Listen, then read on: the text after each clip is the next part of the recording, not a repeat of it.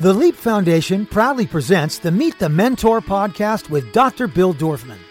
Dr. Bill is a TV host, New York Times best-selling author, two-time Guinness World Book record holder, fitness guru, celebrity cosmetic dentist, and philanthropist who founded the Leap Foundation. Here's Dr. Bill. Hey, Dr. Bill here. I'm super duper excited because Leap will be live and bigger than we had anticipated. UCLA actually found a ballroom that we're going to be able to put at least 100 vaccinated students. Yes, you must be vaccinated. Not my rule, UCLA's rule. But if you are vaccinated and you would like to attend Leap Live, you can. So go to www.leapfoundation.com. You can sign up today. If you want to attend virtually, you can do that as well. We expect to have about 100 students live and about, let's say 10,000 virtually. It should be epic. I think, keep your fingers crossed that we're going to get John Legend this year.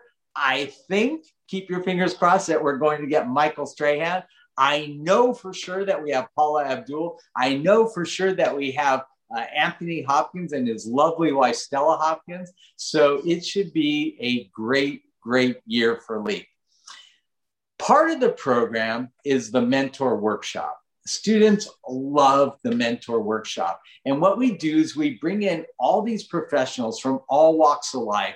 We have doctors and lawyers and firefighters and entertainers and you name it. And the students have an opportunity to sit and talk to them and find out what the secrets of their success were. Well, that was just too good to contain on a Friday at Leap. So we started this podcast, Meet the Mentor, and it's exploded. I think we're in the top 2% of all podcasts worldwide. It's crazy. I mean, we were number 1 in Yemen, number 2 in Iceland, number 3 in Finland. I don't know how that happened. Well, I do know, because we've had great people on the podcast and speakers at Leap, like Anthony Hopkins, Mark Wahlberg, Paula Abdul, Michael Strahan, Jason Alexander, all of Pentatonix.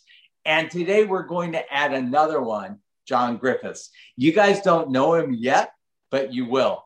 I've known him for almost 30 years. So let me give you a little bit of a bio on John, and then we'll kind of figure out what the secret of his success was. John Griffiths, Us Weekly's television critic from 2003 to 2017, today works as an advocate for inclusion and diversity in media and beyond. John's a writer, you guys, okay? And he's had a great career doing it.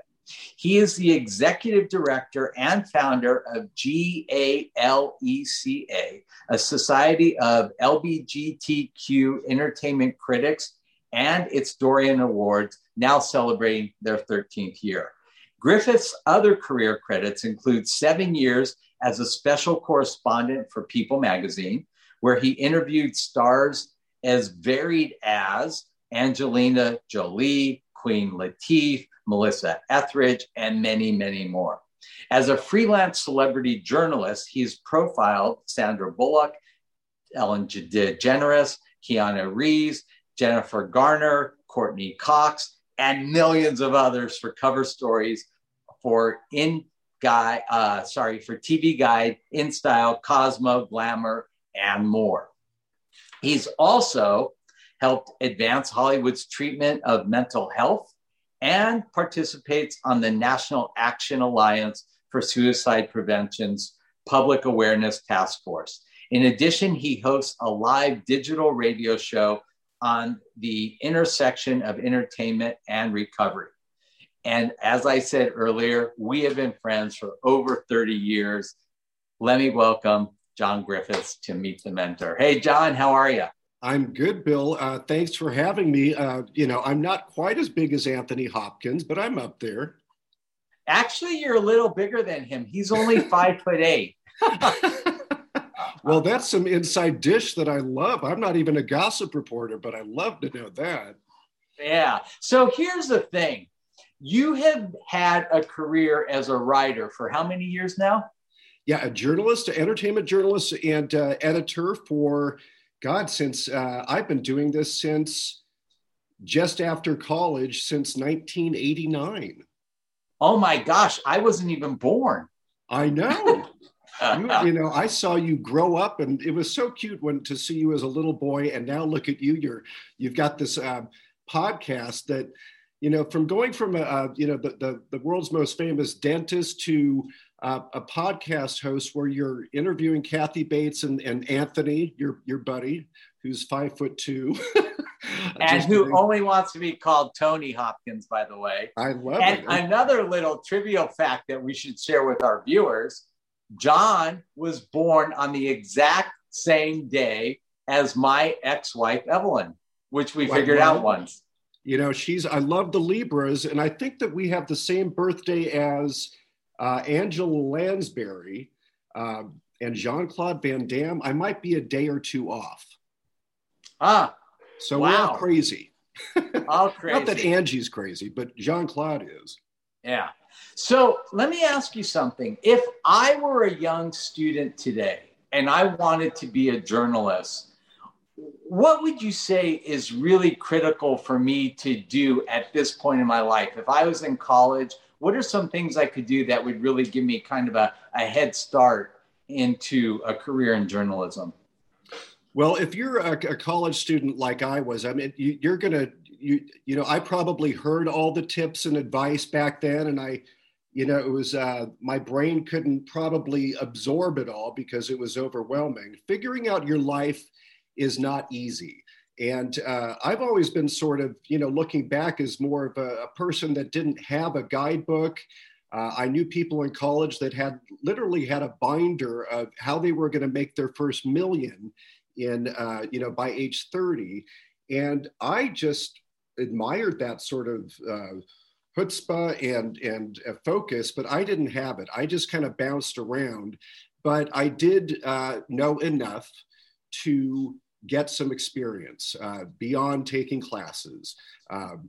I wanted to be a network programmer, like Fred Silverman, decide what shows are aired on TV.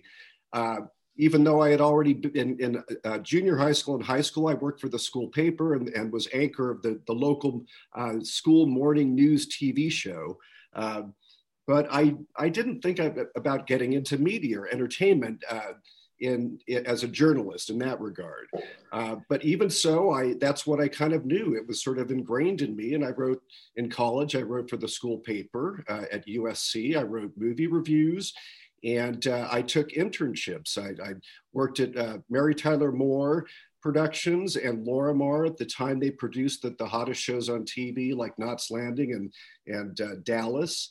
And I also worked for Michael Jackson and Bob Dylan's publicist at the time, Norman Winter. And when I say worked, I mean interned for free and sorted fan mail and rarely was given tasks that would kind of help me figure out what I wanted to do. So I think my first order of business for people in college that are trying to figure things out, don't just get an internship.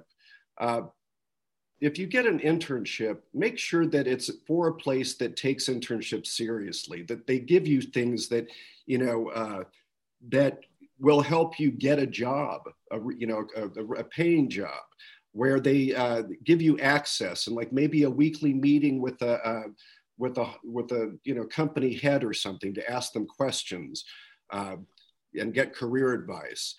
And also, working for free for a local magazine or TV station, even more than an internship, or getting like an entry-level job over like a temp job. Go to a temp agency, even in college over the summer, and say that you want to, answer phones or do something, at a place where you might not even be sure that's where you want to. That area you want to work. Just give it a shot. Maybe you'll find out you like it. Maybe you'll notch it off and say, oh my God, I thought I wanted to do that, but I don't want to do it. So John, I mean, obviously, writing for a school newspaper is kind of a no-brainer. I mean, if you're going to be a journalist, that's definitely a great place to start. Sure. And getting an internship is also, I think, really, really critical. But how do you get them? I mean, you can't just call up Michael Jackson and say, hey, I want to be an intern for you. What's the best way for a student to actually find an internship in the entertainment world? Well, of course, colleges, especially well-connected ones, will have job boards and internship boards, and teachers will, have friends that work at, cool companies maybe that they can ask and say, do you have any internships? I have a student that's wanting to, get to know your company in that field. And I do believe in cold calling and emailing, just make sure that, just call and say, hey, I'm looking for an internship. There will be a secretary there that'll say, well, we don't have that now, or, but job boards like, websites like Indeed and some more of the, there are a couple of entertainment industry job, posting companies, or call human resources. All right. Go on LinkedIn and find some people that have certain jobs and contact them, but call them and email them rather than try to befriend them on LinkedIn. So John, you've had this incredibly long career as a writer, and that's not normal. I mean, most writers, journalists don't have such long careers. What do you think contributed to your longevity in this really competitive industry? Well, I don't want to toot my own horn, but oh no, do. I think I'm a good writer, and I think if you show a level of respect for the written word and the sentences, and can know how to use a comma and can write well and tell a good story, and as a celebrity interviewer especially, engage with people and know what I read a lot, or I read a lot at the time, and I would see what top journalists, celebrity interviewers of the day, what made a good story. I took note, and it was sort of, and also just I think that we're born with some direction in us, and so yeah, and people like that keep and I think that that's great. I mean, one of the things at Leap that we teach is copy genius, and I think it's smart for you to look out there and see what other successful people are doing and then strive to do that better. But I think you missed something important. And one of the important things is you were able to morph your career. When you started off, journalism was not like journalism today. And had you continued down that path, trying to pursue the exact same kind of a career that you did for the first 5-10 years of your career, you'd be a dinosaur, and I think the fact that you were able to change with the times and kind of morph your writing style and start doing it for different kinds of medium, I think was critical to your success and longevity, don't you? Yes, and I'm still doing it now. There is so much changing right now. I'm honestly at a career crossroads because so much has changed, and just recently, it's a tough business. The media landscape has always been up and down, but especially lately, just the mergers and the layoffs in media are kind of daunting, and that was happening just even before the pandemic. So people are really having to learn new parts of journalism, include learning how to create headlines that are clickbait, like SEO language, and also social media skills, and learning how to do a podcast, because a lot of companies want you to not just write, but tweet and Instagram and then do a podcast. Yeah, no, I think that's super important. What would you say was probably the highest highlight of your career personally? It could be a particular interview you did, or an award you got, or whatever. Well, I won first place in journalism editorial writing in eighth grade. That In was all of big. Los Angeles. Yeah, it was about cartoon violence, and I still have the plaque. Let's see, the nicest people I've ever interviewed that were really engaging and gave me sort of a sense of, there's still humanity in Hollywood. Nicole Kidman, and maybe that was because my ego was satisfied because she asked about me and she laughed at my jokes. But I really found her to be a really warm, caring, thoughtful person. Emily Proctor from CSI Miami, we bonded over how awful Hollywood can be. And that was soothing. I've seen a lot. Don't forget Sean Astin. Oh, I love Sean Astin. What a good guy. Yeah. We kind of bonded over that, remember? I do. That was, 20 years ago. Jesus. Yeah. Yeah, he's a good guy. All right. So conversely, what would you say was the lowest low in your long career? Well, I could get in trouble and talk about a couple of the nuttiest interview subjects that, I will say a publicist who disregarded on behalf of her star client my need to not do an interview on a certain day because my brother was having a brain tumor removed, and I had to be there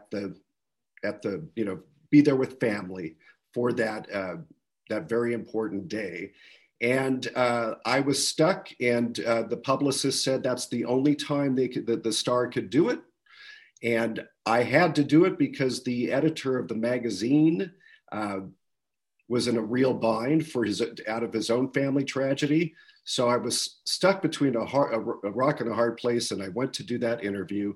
And then when I got there, the star said that they couldn't do it because they had plans with a friend. Oh my gosh. It's a little bit of a downer, but it's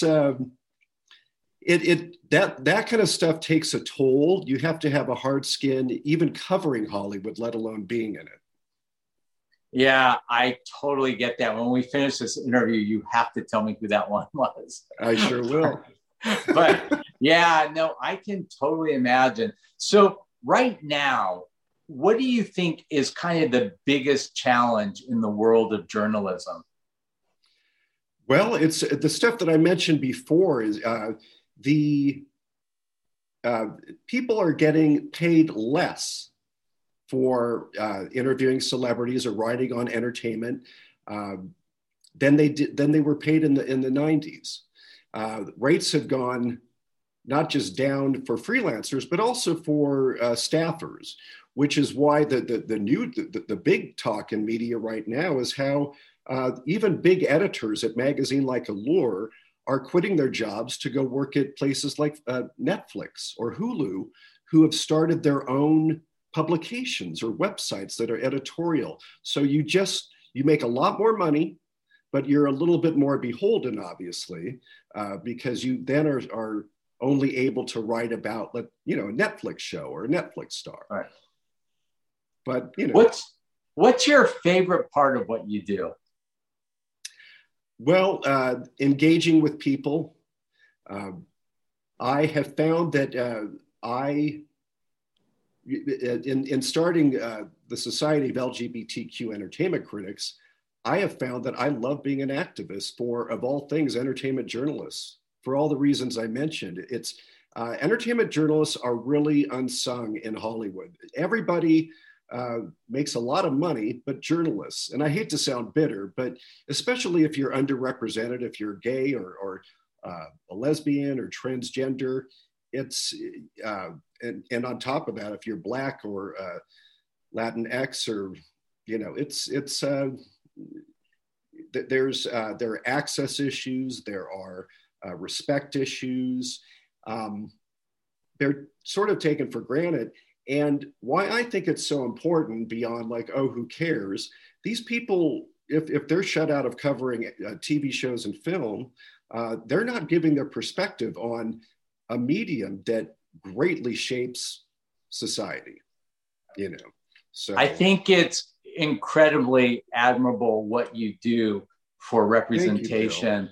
And, I'm really proud of you. And, we've been friends for a long time, and you are a great man, and you've had an amazing career. And I'm super excited to see, what's in the future for you. What are your plans right now for your future of your career? Well, I want to keep growing our organization. We have 315 members across the country that write for Entertainment Weekly, New York Times, The New Yorker, and also smaller, cooler or cool websites. And our Dorian Awards that go to all of film and TV, not just quote gay stuff. And I'm looking at writing a column and doing a podcast with it on entertainment and recovery and mental health, the intersection of all of that again, because I enjoy that. And, it's that just sounds fun to me. And I'm writing a book right now on TV in the late 60s. That's so awesome. Well, John, thank you so much for spending time with us. If you haven't signed up for LEAP yet, do it. It will be July 18th to the 23rd. Hopefully, John, you could be a mentor on the Friday, the 23rd, and actually sit with students, or do it virtually this year. I did it before and I enjoyed it. I always had a work conflict, but it was a lovely experience. All right. Dr. Bill, over and out. To learn more about the LEAP Foundation, go to leapfoundation.com or find us on Facebook at facebook.com/LEAP Foundation or on Instagram at LEAP Foundation. Listen to the Meet the Mentor podcast with Dr. Bill Dorfman on Apple Podcasts, Google Podcasts, Spotify, Stitcher, or wherever you listen to your favorite podcast.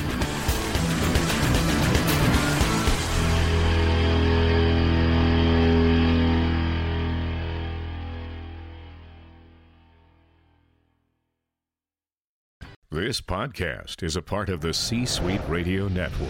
For more top business podcasts, visit c-suiteradio.com.